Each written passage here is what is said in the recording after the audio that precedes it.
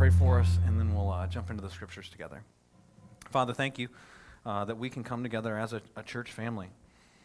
And thank you for those that are a part of this church and are able to help other people. And for those that are in times of need right now, I pray that they would make that need known and we'd be able to speak truth to them and help in tangible ways where that's necessary. And I pray for those that are maybe trying to figure out if this is the church for them, that you'd reveal that to them even today. Something that would get said, maybe I wouldn't even realize was being said, that would trigger that this is or is not the place, and that you'd get them plugged in with the body of believers. For those who don't know your Son, Jesus, as Savior, I pray that you would speak words of life to them, and that today would transform their eternity.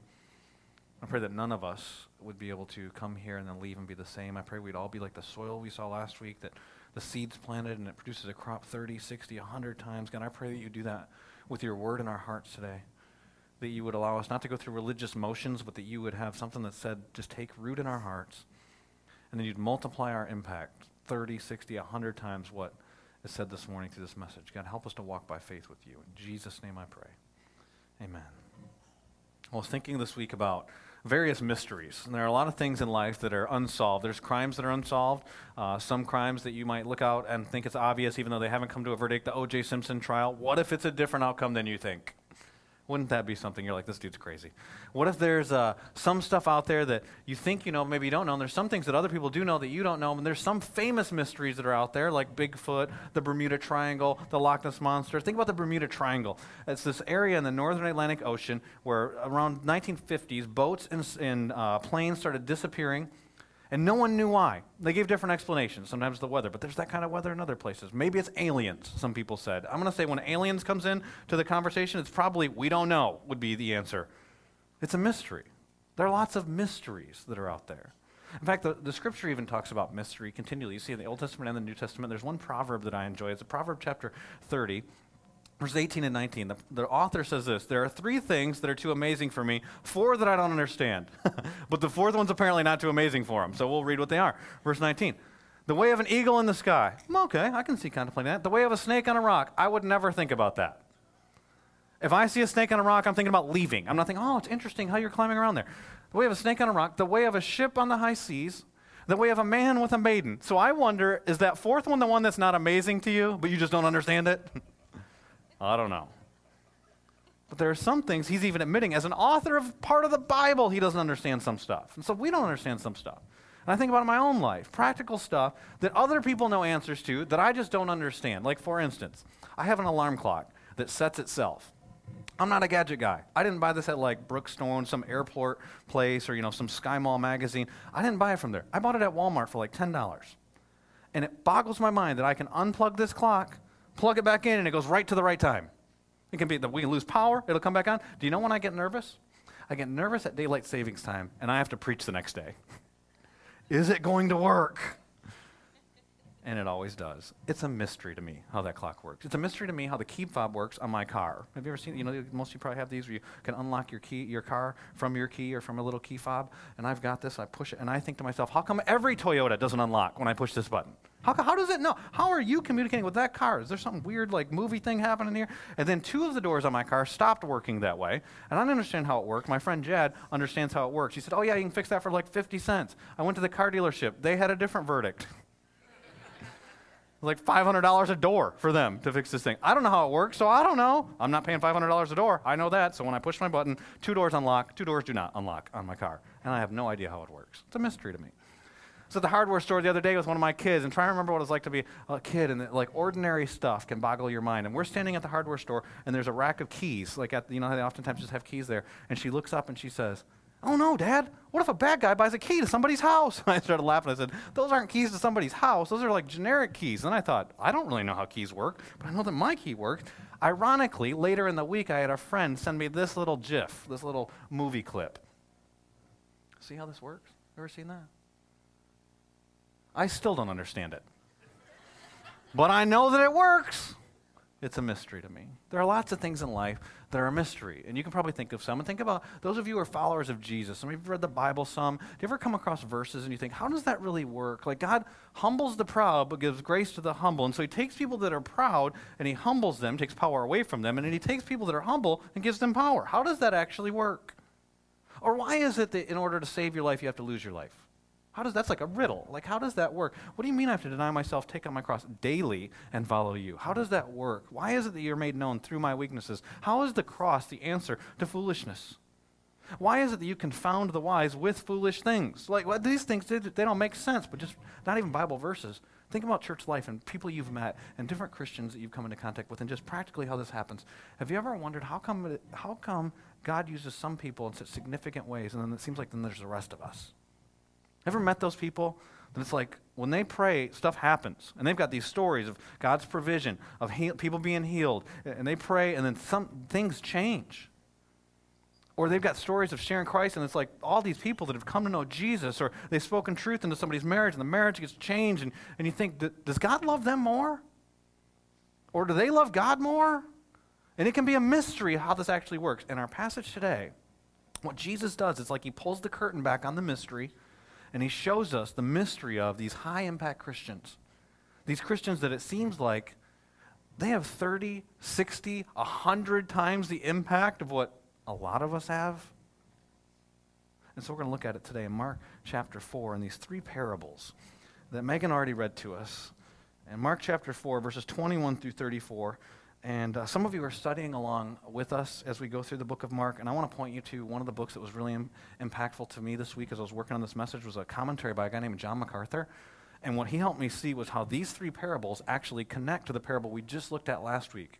And maybe you remember in Mark chapter 4 and verse 13, last week we looked at verses 1 through 20. In verse 13, Jesus said, if you don't get this parable, how are you going to understand any of the parables? And so last week's parable was a key to unlocking all the other parables that Jesus shares. And what did Jesus say in last week's parable? Do you remember? There were 4 different types of soils that represented 4 different types of hearts. Matthew tells us that in Matthew chapter 13. Each one of these soils is a kind of heart. The first 3 were bad. They're not even Christian, just so you know. The first one is the hardened heart that's indifferent to the gospel. They hear the gospel and it's like they're listening to a flight attendant in the safety briefing. There's like no impact whatsoever. And then Satan comes and he takes the word away. Because when God's at work, Satan's also at work. And then the second heart is the shallow heart. Remember what the shallow heart, they get excited. They're very zealous for God. The emotions of it all gets them pumped up and they're ready to charge the mountain for God. But when, not if, when difficulty comes, they're gone. And then the third heart was the heart that thinks that they can pursue both God and money, thinks that they can pursue both temporal things and eternal things. And Jesus says they're deceived. And they don't produce any fruit either. But then there's the fourth soil, and the fourth soil was the good soil. Remember, they hear the word, they receive the word, and it produces 30, 60, 100 times what was sown into them. That was the verse right before these parables. And what these parables now show us, there's 3 different parables that teach us 3 different truths. And what the parables teach us, the truths they teach us are about what does it look like to be that good soil? What does it look like to be what we're calling today a high-impact Christian, the kind of Christian that it's like 30, 60, 100 times more than what you see in the average? What does it look like to be that Christian? It's not really a mystery. Jesus shares the first part of it in this first parable, verses 21 through 25. Look at it in Mark chapter 4, verse 21. He, Jesus, said to them, do you bring in a lamp and put it under a bowl or a bed? This is actually a ridiculous analogy. Like, this is a candle, by the way. You're going to stick a candle underneath your bed, like, and catch the whole place on fire? No, you're not going to do that. For whatever is hidden is meant to be disclosed, and whatever is concealed is meant to be brought out into the open. Verse 23, if anyone has ears to hear, let him hear. Verse 24, consider carefully what you hear. He continued, with the measure you use, it will be measured to you, and even more. Whoever has will be given more. Whoever does not have, even what little he has will be taken from him. The parable is about generosity. The measure you use, you've heard before, you reap what you sow. The measure you use when you're doing business deals, and you can measure and you can try and cheat and really scrimp on how much grain you give to someone in a basket. They buy these baskets full. Or you can be generous and heap a bunch in there. And with the measure you use, it'll be measured back to you. And it's talking about what God gives back to you. And did you see there that it says, not only the measure you use will be measured back to you, but even more, because God's a generous God. What he's talking about is eternal rewards. It's the way that you're generous with what he's talking about being generous in this passage, we'll talk about in just a minute. It's not money. Then it's going to be given back to you in eternity plus some based on the way that you are generous here. And so think about that for just a moment. Many people in life will work really hard towards retirement. And you work really hard 30, 40 years maybe in your job so that sometimes 5, but 10, 20, 15 years, somewhere in that range, you'd be able to live the high life based on what you earned before, and then work for 30, 40 years for that. How dumb do you have to be to know that the Scripture teaches us that we're going to get an eternal reward? I'm talking just to Christians, by the way. See, everybody lives forever. Some people live in hell. Some people live in heaven based on whether you have a relationship with Jesus. If you have a relationship with Jesus, that's the only people I'm talking to right now. You're going to get eternal rewards. Now, let me tell you this. Even if you trust Christ on your deathbed, you never did anything to live for Jesus, it's going to be way better than the other alternative. And it's going to be an awesome experience. But it's not going to be the same experience for every person. There are privileges, there are benefits, there are rewards that are going to be given to some that aren't going to be given to others. And how you live here for 70 or 80 years will impact not 10, 20, impact eternity. Like forever. How dumb do you have to be to not invest for eternity if you know that God tells us in His Word repeatedly in multiple books, multiple times, that what you do, store up treasures in heaven, what you do here impacts there. And so here He's talking about being generous. What's He talking about being generous with? It's not money. It's not time. It's not talent. It's what the high-impact Christian knows. The high-impact Christian knows they must be generous with Jesus. It's not being generous to Jesus, giving Jesus your money. It's not being generous to Jesus, giving Jesus your time. It's not being generous to Jesus, giving Jesus your talents. That's talked about in other places. In this passage of Scripture, it's talking about being generous with Jesus, giving Jesus to other people. It's about sharing the gospel. And how do I know that it's Jesus that we're talking about being generous with? Well, you got to go back up to the first verse. The first verse is verse 21. Now, verses 24 and 25 talk about being generous. Verse 21 talks about what you're being generous with, as Jesus gives this analogy of the lamp. And he talks about what you do with a lamp. Now, this is a hard verse to translate in Greek because there's a word in it that you'll see at the verses up on the screen. They don't really translate well. The Greek word is does come. Not it's being brought, it's bringing. It does come. Well, how does a lamp come? Because the lamp is a person. It's not just a generic lamp the way that it's translated here. In fact, in the Greek text, the word for lamp right before it, just preceding that word, is not the indefinite article, a lamp. It's the definite article, the lamp. Like the Ohio State University. Amen? There's a couple here. I know they're here. The U. We got any Miami people? Got one. All right. It's not just any university. I'm talking about a specific university. Jesus isn't just talking about any old lamp. He's talking about the lamp. Who's the lamp? Well, you go through the Scripture, Jesus continually talking about Himself as light. Just go through the Gospel of John. I'll read you some verses from John. John chapter 12, verse 46. I have come, talking about Himself, into the world as a light, so that no one who believes in me should stay in darkness. John chapter 1, verse 4. In Him was life, talking about Jesus, and that life was the light of men. John 1:9. The true light that gives light to every man was coming into the world. It's talking about Jesus. John chapter 8 and verse 12, when Jesus spoke again to the people, He said, I am the light of the world. Whoever follows me will never walk in darkness, but will have the light of life. 1 Timothy chapter 6, verses 15 through 16, the Apostle Paul speaking. He's talking about God. I love this description of light. He says this, God, the blessed and only ruler, the King of kings and the Lord of lords. There's only one. Verse 16, who alone is immortal, unlike any of us, and who lives in unapproachable light. I got some bright lights on my face right now. I'll adjust. Have you ever woken up in the middle of the night, like some of your kids come in and flip the lights on, or a roommate came in and flipped the lights on you, and you're like, wow, what in the world? But you adjust. Or you go outside in the spring. It's going to be so bright out here some days in the spring, and the clouds will even be so white you can't look at them, but you adjust. You don't adjust to this light. It's unapproachable light. It's light that you can't bear to be in the presence of. That's who Jesus was. And it's almost as if as He walked the earth in His earthly ministry, His humanity veiled some of His glory. But there's one instance that we see in the Gospels where He let that shine through. He was on a mountain with some of His disciples, and His disciples described it. In Matthew chapter 17, so there He was, transfigured before them. His face shone like the sun, using the best words they can possibly use as humans who've only seen so many experiences. And His clothes became as white as, I don't know what word to use, the light. See, Jesus is the light. He is, in our passage, the lamp that does come into the earth.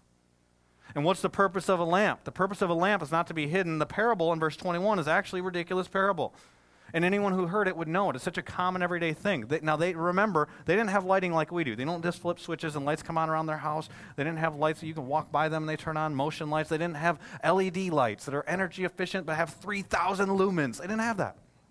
They had a little bowl and have some oil in it. And you'd have a floating thing that you'd put on there, and then you'd put the wick in that, and then it would burn based on the oil that was there. It was like a candle. And when it was dark out, it was dark. And so you don't light it and then put it under a basket. You don't light it and then put it underneath your bed unless you're trying to burn the place down. You light it and you put it on a stand. That's the purpose. The purpose of light is to reveal, not conceal. And so you put it in a place where it can have the greatest effect, where it can have the greatest fulfillment of its purpose. And do you know what? That's what Jesus does with you. Because Jesus was the light of the world. He came into the world, and when you place your faith in Jesus Christ, he puts that light in you. In 1 Peter, he says it like this: but you are a chosen people, a royal priesthood, a holy nation. That's who you are as a believer in Jesus, by the way.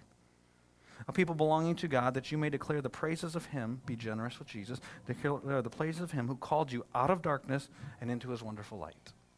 1 Thessalonians chapter 5, verse 5, it says, and you can look that up on your own, we are children of the light. The verse that we oftentimes use is the vision of our church, Matthew chapter 5. Talks about us being the light. Do you know what's just happened? Jesus is preaching the Sermon on the Mount. He's just said in verse 12 that the people killed the prophets. Those are the good deeds. That's what they did. That's what it is to do good deeds that shine light, that people would see our Father in heaven. It's to act like the prophets and be generous with Jesus, to tell the truth and shine light into darkness. Jesus says it like this: you're the light of the world. A city on a hill cannot be hidden. Neither do people light a lamp and put it under a bowl. Uses the same analogy. Instead, they put it on its stand, and it gives light to everyone in the house, fulfills its purpose. In the same way, let your light shine before men, the light that he's placed in you. When he called you out of darkness, he indwells you. His spirit is within you. The gospel's been planted in you. Shine before men, that they may see your good deeds and praise your Father who's in heaven. That doesn't mean just being a nice guy.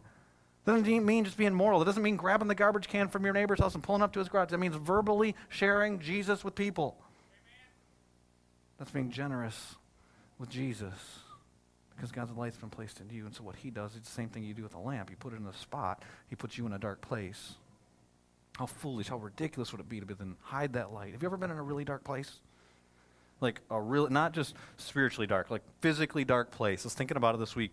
I remember one time I was caving in West Virginia. Do not ask me why I decided to do this. I don't know. I can't even come up with that answer when I think back on it. But I was climbing through a cave, wet, dark place.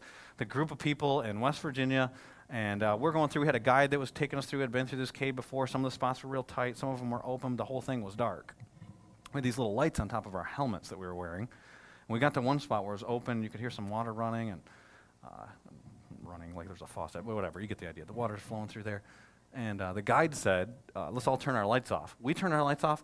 Literally, I could not see my hand before my face. Like I moved my right there. Without touching my face, you wouldn't know it was there. It was so dark. So you know what a little bit of light does on that dark spot? If just one of the people in our group had turned their light on. Do you realize how dark this world is? Do you realize what's going on? Do you watch the news? I mean, do you talk to people about what's happening in life? Do you reflect on what's happening in your own life? We talked about, we battle not against flesh and blood. It's angels and principalities, the rulers of this dark world. You know who's the power of the air? His name's Satan. This is a dark place. And so what's God's plan? Take these jars of clay, us, with a message in us, and place us in the spot where we can fulfill our purpose the greatest. And he's uniquely and specifically made you for your life with your neighbors and family members and co-workers. And he's put you in that place. How ridiculous to not let that light shine. How ridiculous to not be generous with the truth. But do you hear the opportunities when they come?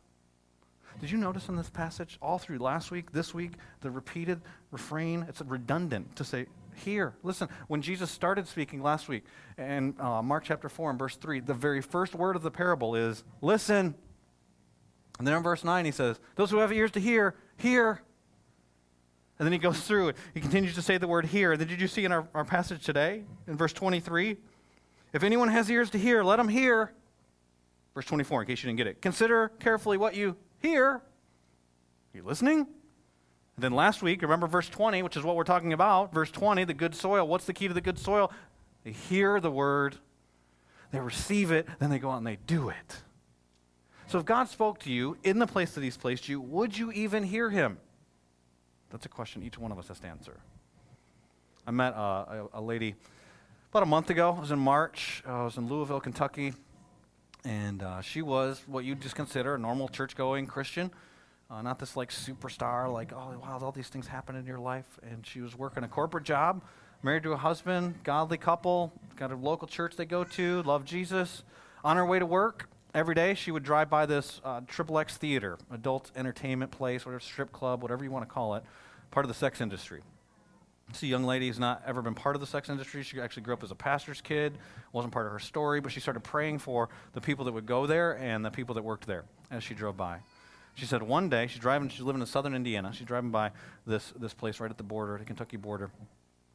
And she's praying, and she said, God said to my heart, you need to go demonstrate my love to the ladies that are trapped in that place.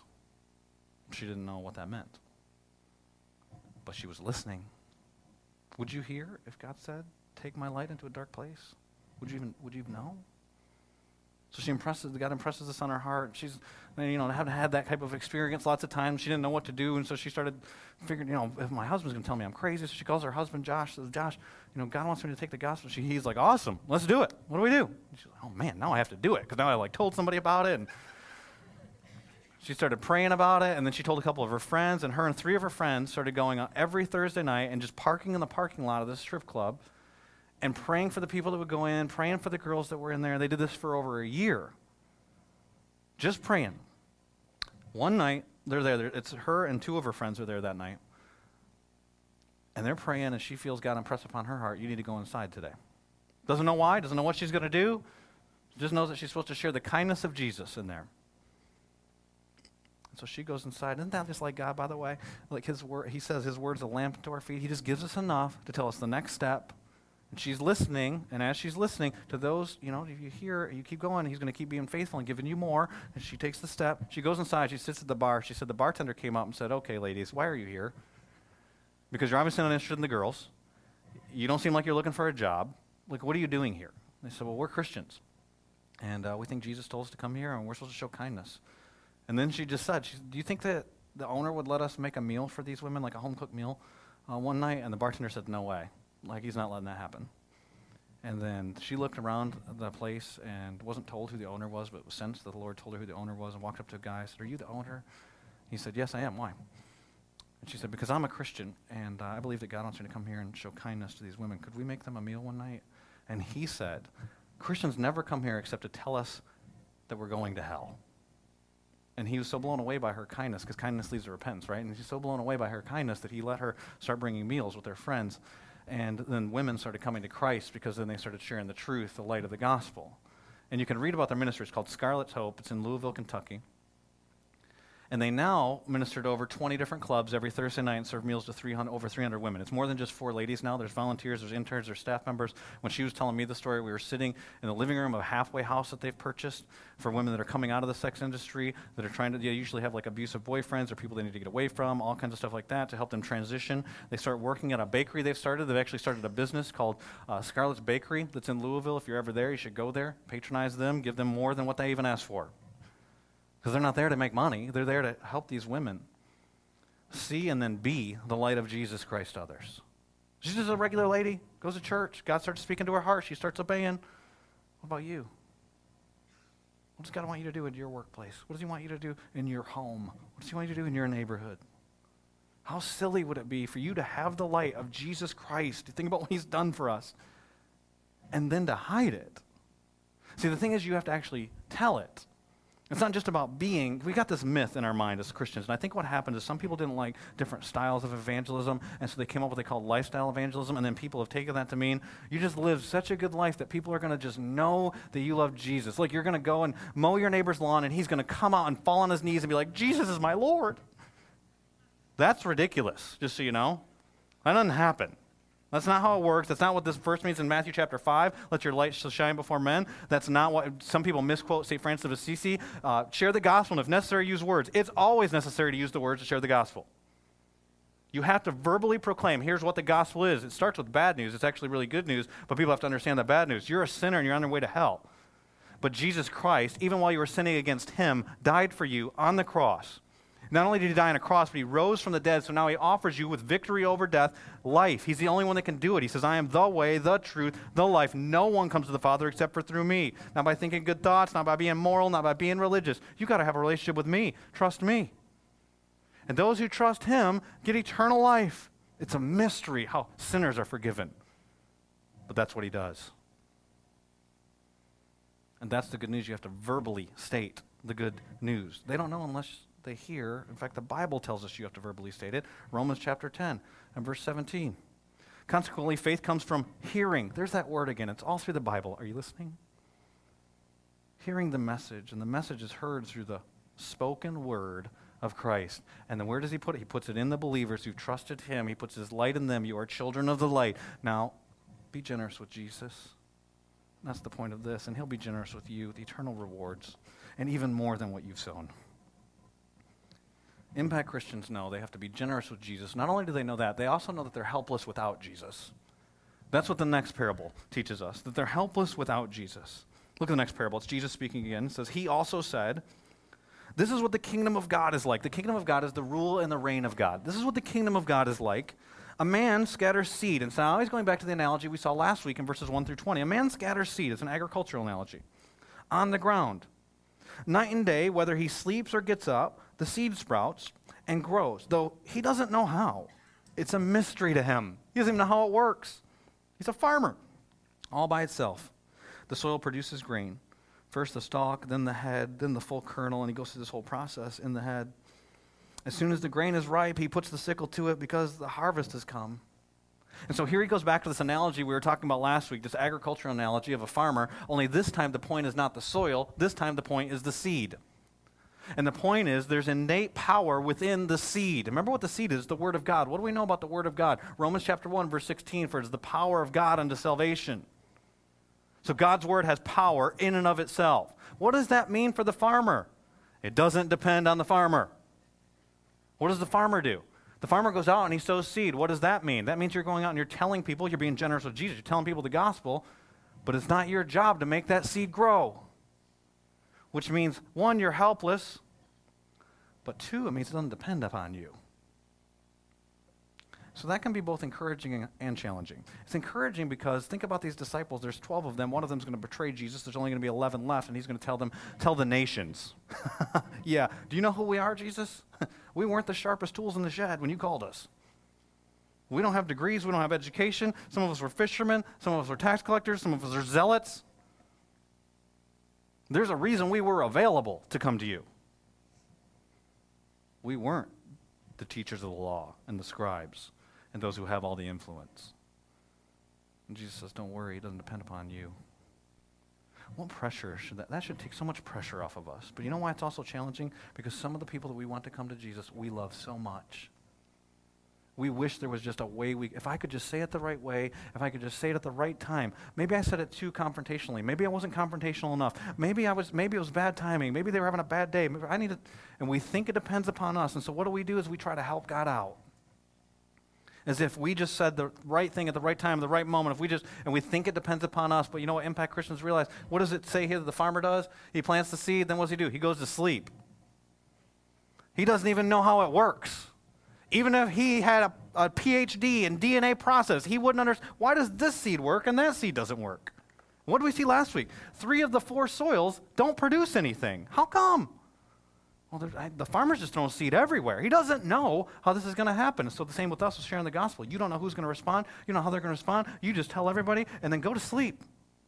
God's got this. Think about if the farmer tries to help the seed out. What's going to happen? He's going to go dig the seed back up out of the ground. Oh, precious little seed. He's going to smother it like my kids do with their stuffed animals. Elmira style. Oh, I want to hug you and squeeze you. I have my very own. Yeah. He's going to kill it. What if he looks at the seed and he says, well, if I just cracked it open, maybe I'd help it get out of there a little bit. He's going to kill it. What if he leaves it in the ground long enough that it starts to sprout, but he's not patient enough to let it start growing, so he starts pulling on it. He's going to pull it out of the ground. He's going to kill it. Every situation the farmer starts doing what's not his job, he causes a mess. There's a temptation for us with the gospel, right?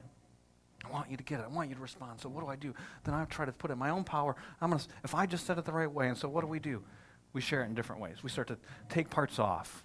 Maybe we share like have you heard the prosperity gospel? If you trust Jesus, all your problems will go away, and you're going to get money, and you're not going to have any health problems, and just trust Jesus, and we all still die, but just don't talk about that part. And even though Jesus promises there'll be trouble if because you've trusted him. But then they come with this message. Why? Because they preach it to Americans. Americans want to be rich.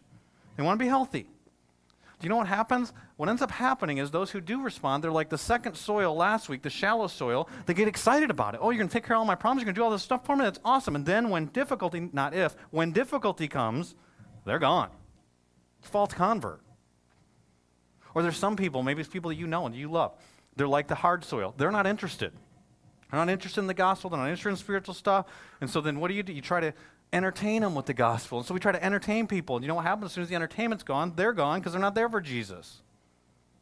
There's some people, they're like the soil they love money and they love the temporal things and they also want to love God. They're like the rich young ruler. They're like the soil that we talked about last week. And Jesus says you can't have two masters.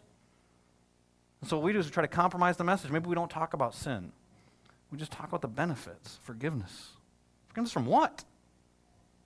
Or we don't talk about counting the cost. So then they get deceived, it says last week.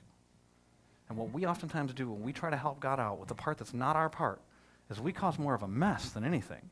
And if we think that it's on us, we are incredibly arrogant. We are helpless. Like the farmer, tell the truth, and then let God do what he does, because God's the only one that does the work. And you can't even see most of the work that's happening beneath the soil. And so how do you know? How do you know if they're a hard heart? How do you know if they're a shallow heart? How do you know if they're good soil? You don't. Let God do the work.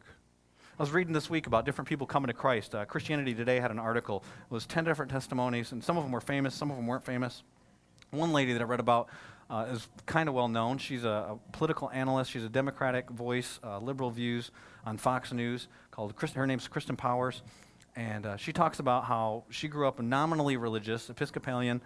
She thought her dad was a man of faith until she grew to the point where they could start having real conversations. She realized he didn't really believe a lot of that stuff either. And so she thought, well, he doesn't believe it. And she's got way more doubts than him because her faith was kind of in him growing up. And by the time she got to college, she said she shifted between agnostic and atheist. And so it's like, well, there's nothing out there and nothing can be known to God definitely doesn't exist. And she'd go back and forth between those two things and ended up graduating and going into news stuff. And the most famous place that she's known for is she's a Fox News contributor. There's multiple media outlets that she's part of. You can read the testimony on Christianity Today. And she talks about how she had told one of her friends about a month before she met this one guy that she's open to dating lots of different people. They just can't be religious. She meets this guy. He's into Jesus, and she thinks that's just a weird thing. Like, we can overcome that. Like, that's just he goes to church on Sunday. That's the deal. And so about a month into their dating, I think it was, he sat down with her and said, hey, I'm not really into playing games here, and Jesus is really important to me. I want to get married. I can't marry somebody who doesn't know Jesus. Do you know Jesus is your Savior? She said, no. And he said, do you think you could ever trust Jesus as your Savior? And she said, I didn't want to mislead the guy. And I knew I would never trust Jesus as my Savior. So I said, no, I could never trust Jesus as my Savior. Then she said, and I love this statement. I'm going to use this on my liberal friends. She said, he said the words that are magic words to any liberal. He said, could you just keep an open mind about trusting Jesus? In reality, she didn't have an open mind about it, but she had to answer because she's liberal. She said, yes, I have to keep an open mind. I have to keep an open mind about everything, right?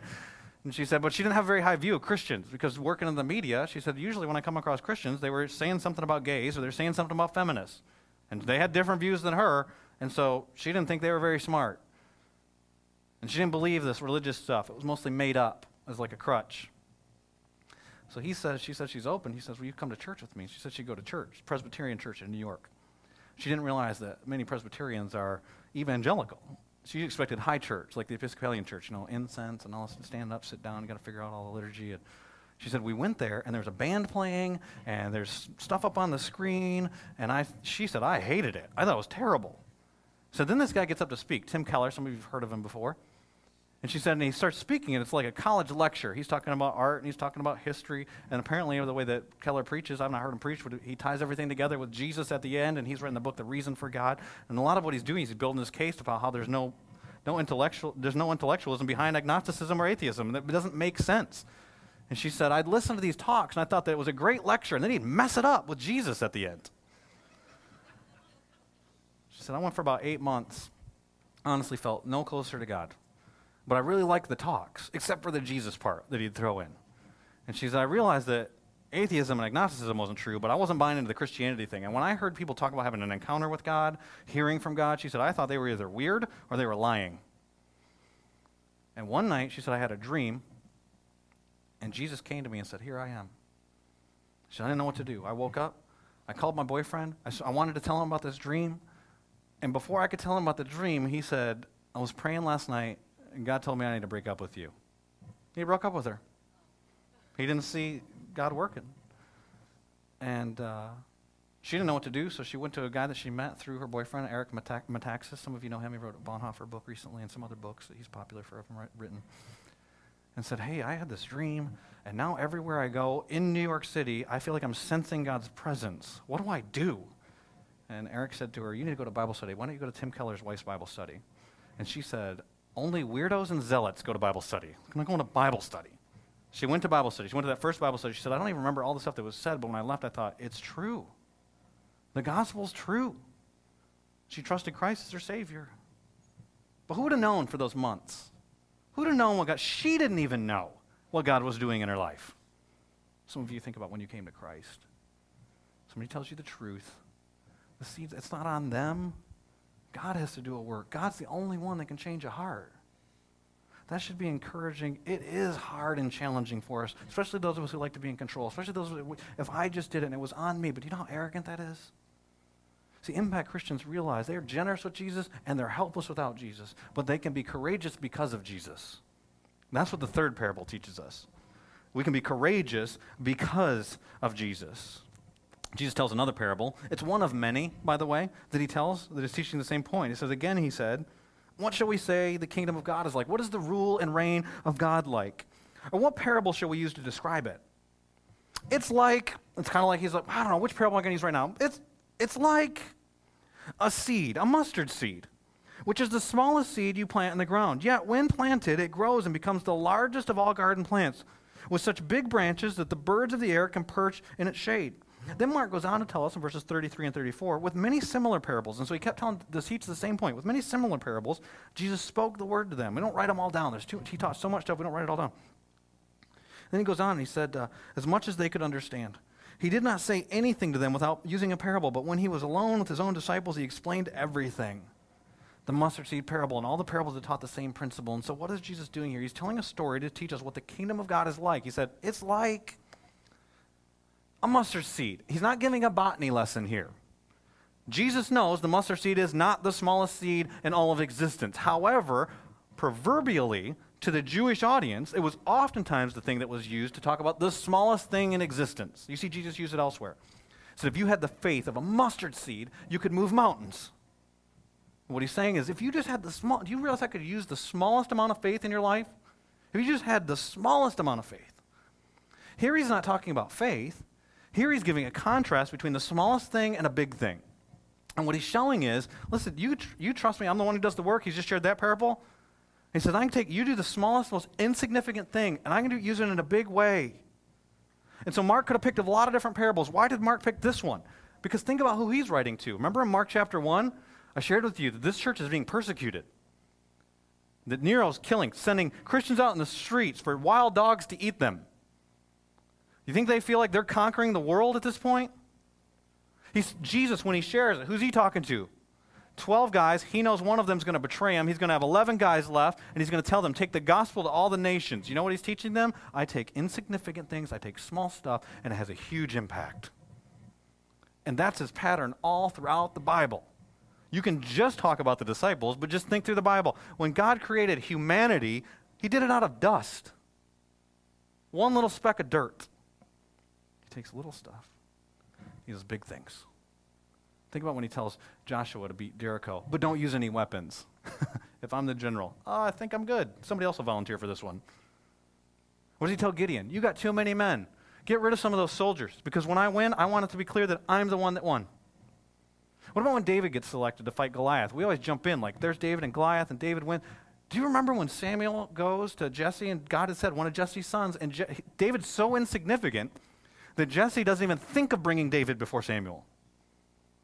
Because then God, he uses David significantly if you haven't read the Old Testament. He takes insignificant things and he does big stuff. So then his son is born in a stable, laid in a manger. He's God in the flesh. God takes insignificant beginnings and does significant things. He feeds 5,000 people with a little boy's lunch. He takes 11 dudes that aren't the sharpest guys.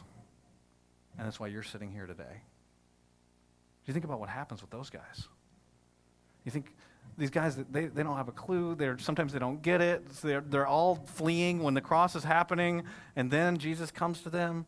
There's 120 believers when Jesus, that's a pretty small church. There's 120 believers when Jesus leaves this earth. Then he appears to 500 with 1 Corinthians chapter 15. Then in Acts chapter 2, just in one church, the first church gets started. Peter preaches, 3,000 come to Christ. So there's 3,600 believers. And they must have been Baptist because they kept counting everything. Because you start reading through Acts and you see how this thing grows.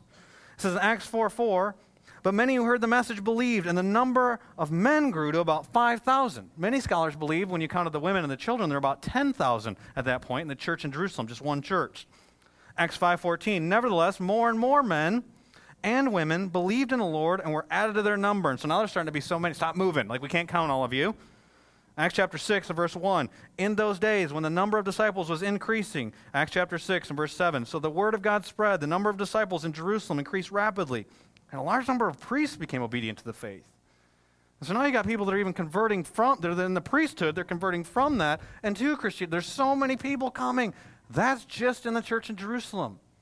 Then you read the book of Acts, and what was Acts said? You are my witnesses where? In Judea, Jerusalem, to Samaria. You haven't gone there yet. So what God does is he sends persecution on the church. Difficulty does come. So the word starts to spread. And then what do you say to the uttermost parts of the world? To them, the uttermost parts of the world at that point was Rome. And you read through the book of Acts, you go to these cities, and every city they go to, people are coming to Christ. More and more people are being added to the number. He started up these 11 guys. More and more people are getting added to the number. And eventually the gospel goes to Rome, but the book of Acts ends. We did this book study on the book of Acts, and it's an open ending. The story's not over with, because you're still the story. The disciples had never even heard of America. And the gospel got to you. Because what God does is he takes insignificant things, small things, and he does big stuff. It's continually true. It's how the gospel got to you. I think about my own story, how I came to Christ. I came to Christ, a guy in 1959. Some of you are looking at me going, how old is this dude? 1959, a guy in Flint, Michigan, stuck a gospel tract. It's a little book that explains that we are sinners, that Jesus died for our sin, that he is the only way, the truth, and the life, that no one comes to the Father but through him. And he stuck it in a little toilet paper roll in a factory in General Motors in Flint, Michigan. Another guy came walking into that bathroom. His name was Lazarus Thomas, picked up that gospel tract, read it, stuck it in his back pocket. For the next 2 weeks, kept reading the gospel, placed his faith in Jesus. God changed his life. His 11-year-old son named Mike Thomas saw that his dad committed his life to God, and it changed his dad, and he thought he was a better dad. So he placed his faith in God. Mike grows up, becomes an attorney in the area, and starts a Bible study at my public high school. And in 1995, shares the gospel with me, tells me that I'm a sinner, that I'm on my way to hell, but he's being generous with Jesus, trusting God to do the work, and I place my faith in Christ. I've never met the guy who stuck that gospel tract in that toilet paper roll in 1959. When I get to heaven, I'm going to go up to him and tell him thank you. He's not going to have any clue who I am. God takes insignificant things. He does significant stuff. You know, and when I was a college student, I worked at General Motors in Flint. And guess what I did in the bathroom stalls when I go on my break? Stuck little booklets in there. I hope somebody comes up to me someday and says, hey, I trusted Christ because you placed that little gospel tract in a bathroom stall. And I'm going to be like, let me introduce you to my friend from 1959. Because then anybody I lead to Christ is because of what he did. And so about you, it started with these dudes, and it comes to you. And do you know what God tells us ends up happening? In Revelation chapter 7, he tells us that all the nations do hear. It hasn't happened yet. There are lots of tribes. There are lots of tongues. There are lots of people that have not even heard about Jesus Christ. There are people you work with that don't even know the gospel. But in Revelation chapter 7, it says this, after this I looked, and there before me was a great multitude that no one, not even the Baptists, could count. From every nation In any way you want to describe people, in case you want to classify them different ways, thousands of years later when you start to interpret this passage, every nation, every tribe, every people, every language, if you want to do it geographically, if you want to do it by ethnicity, if you want to do it by the way they speak, there's at least one representative from all of them standing before the throne in front of the Lamb, and they were wearing white robes, and they were holding palm branches in their hands like on Palm Sunday. And then what does it say? And they cried out in a loud voice. Singular. One loud voice. Can you imagine what this sounded like? Salvation. Like all the voices, salvation belongs to our God who sits on the throne and unto the Lamb. Every nation. And then you think about the significant differences you'll see when Jesus came riding on that lamb on Palm Sunday, when he came on in a donkey. But you know when he comes back, he's on a violent horse. When he died, he shed his blood for our sins. When he comes back, read Revelation, his robe is soaked in blood. It's not his, it's his enemies that he slaughters. He starts with insignificant things, does a significant work, and he wants to do the work through you. That's what he's telling his disciples. It's a mustard seed. It's a plant of mustard. You just share the truth. I'll do the work, and it's going to be a significant work, and you don't have to worry about it. Just be courageous and trust that I'm going to do the work. One of the guys that went to our church, I was talking with one of our elders who goes to Madagascar regularly. One of our missionaries has planted a bunch of churches in Madagascar, 10 different churches at least there. There might be 14. They're raising up different leaders to pastor those churches with different tribes and different tongues in that place. Do you know what his ministry was when he was here at Southbridge? He was a part of our church, the very beginning of our church. He would put road signs in the ground. He'd pray over those road signs that God would change someone's eternity through that. And God did. And he doesn't know some of those people. But now you see him being used to plant churches. And I told the guy who's uploading there's a guy that volunteers to upload our sermons. And you never know who's going to see that. I said, why don't you pray over that when you upload it, just like Grant did when he would pray over those road signs, that God would use your ministry. That you're uploading this thing, no one sees you, you're sitting on a computer all by yourself, and you put it on there, and you don't know, somebody in Africa could hear, somebody in India could hear. You don't know. You have no idea how God wants to use you. I remember the first church that I went to after I trusted Christ. Independent, fundamental Baptist church, about as conservative as you could imagine, but we decided one week that we were going to do random acts of kindness in our city. And one of the things we were doing, I remember we went on the street corners in August, and we started handing out sodas to people. They pull up to the thing, and you get people they're usually taking donations or begging or something if they're standing at a street intersection, and we had signs on that said no strings attached, and we just hand people a can of Coke, a can of Pepsi, whatever it was, and we walk up, they try to give money, we weren't allowed to take the money, and they think we wanted them to come to church, we weren't trying to get them to come to church, we were just trying to be kind. I remember I was unloading one of the coolers. We went back to put new ice in it. And one of the ladies in the office said that someone had just called anonymously, said she was on her way home from work. She was going to take her own life when she got home was her plan. But somebody gave her a can of soda. Saved her life. She said, I'm going to come to church this Sunday. I don't know who she was. I don't know if she came to church. I don't know what happened after that point. But I know that God used a can of soda in her life. If God can use a can of soda, he can use you. So some of you may have started this message and thought to yourself, those high-impact Christians, that's not me. You might be the very person that God wants this message to be spoken to. And so the question I have for you is, are you listening? Do you hear? How does God want to use you to take the light into a dark place, whatever dark place he's placed you in, because he's put you the exact spot he wants you to fulfill the purpose he has for you as he's put his light in you. You are helpless to do anything, but you're called to be generous with what you've been given, which is the light, and you can be courageous with that because he's the one who does the work, and he can use you. And so we're going to conclude today just by asking God to speak to each one of our hearts, because the answer is going to be different for everybody. How does he want to use you? You're part of a unique kingdom. The kingdom of God is like. Do you know what your king is like? It's different than any other king. Every major power, go read history. We don't have time to go through all that. Rome, Persia, Mongolians, whoever you're going to pick. You know what they did? They dominated someone else. They killed them. You know what your king did? He died for his enemies, which was you. And he puts his truth in you to then share with others. And that kingdom is going to go to every tribe and every tongue and every nation. And he does the work. But he does it through you. If you're good soil. Let's pray. Father, I pray that your truth would be planted in our hearts. I pray that we would each one produce 30, 60, 100, maybe even 1,000 times what's been sown in us. Do things through us, even through what seems to be insignificant, telling of the truth. insignificant acts of kindness, insignificant, seeming to us things that you can use that would bring yourself glory and you'd bring people into your kingdom. God, will you speak to our hearts right now, specifically to believers? Will you speak to our hearts and tell us, who do you want us to share the gospel with this week? How do you want us to shine light into darkness? Maybe a coworker, maybe an employee, maybe an employer, maybe a spouse, our kids, student, a friend. God, will you just put it on each one of our hearts? Just like you spoke to Rachel when she was driving down the expressway and she drove past a strip club, will you speak to our hearts and tell us what you want us to do? And God, I pray for each one of my friends that they would then walk by faith and take that step, and that you got them in the next step and the next step, and that when our lives are done, that we will have had an impact beyond what we could have ever imagined, and you would reward us greatly. Thank you for being a generous God. I pray if there are any people here that don't know your son Jesus as Savior, that they wouldn't think they could just go be moral or go be nice, that you would plant that word. If they're hard hearts, break those hearts. If they're shallow hearts, God, change those hearts. God, will you just make them desire you more than money, more than this place, have them want you and trust you as Savior in this moment.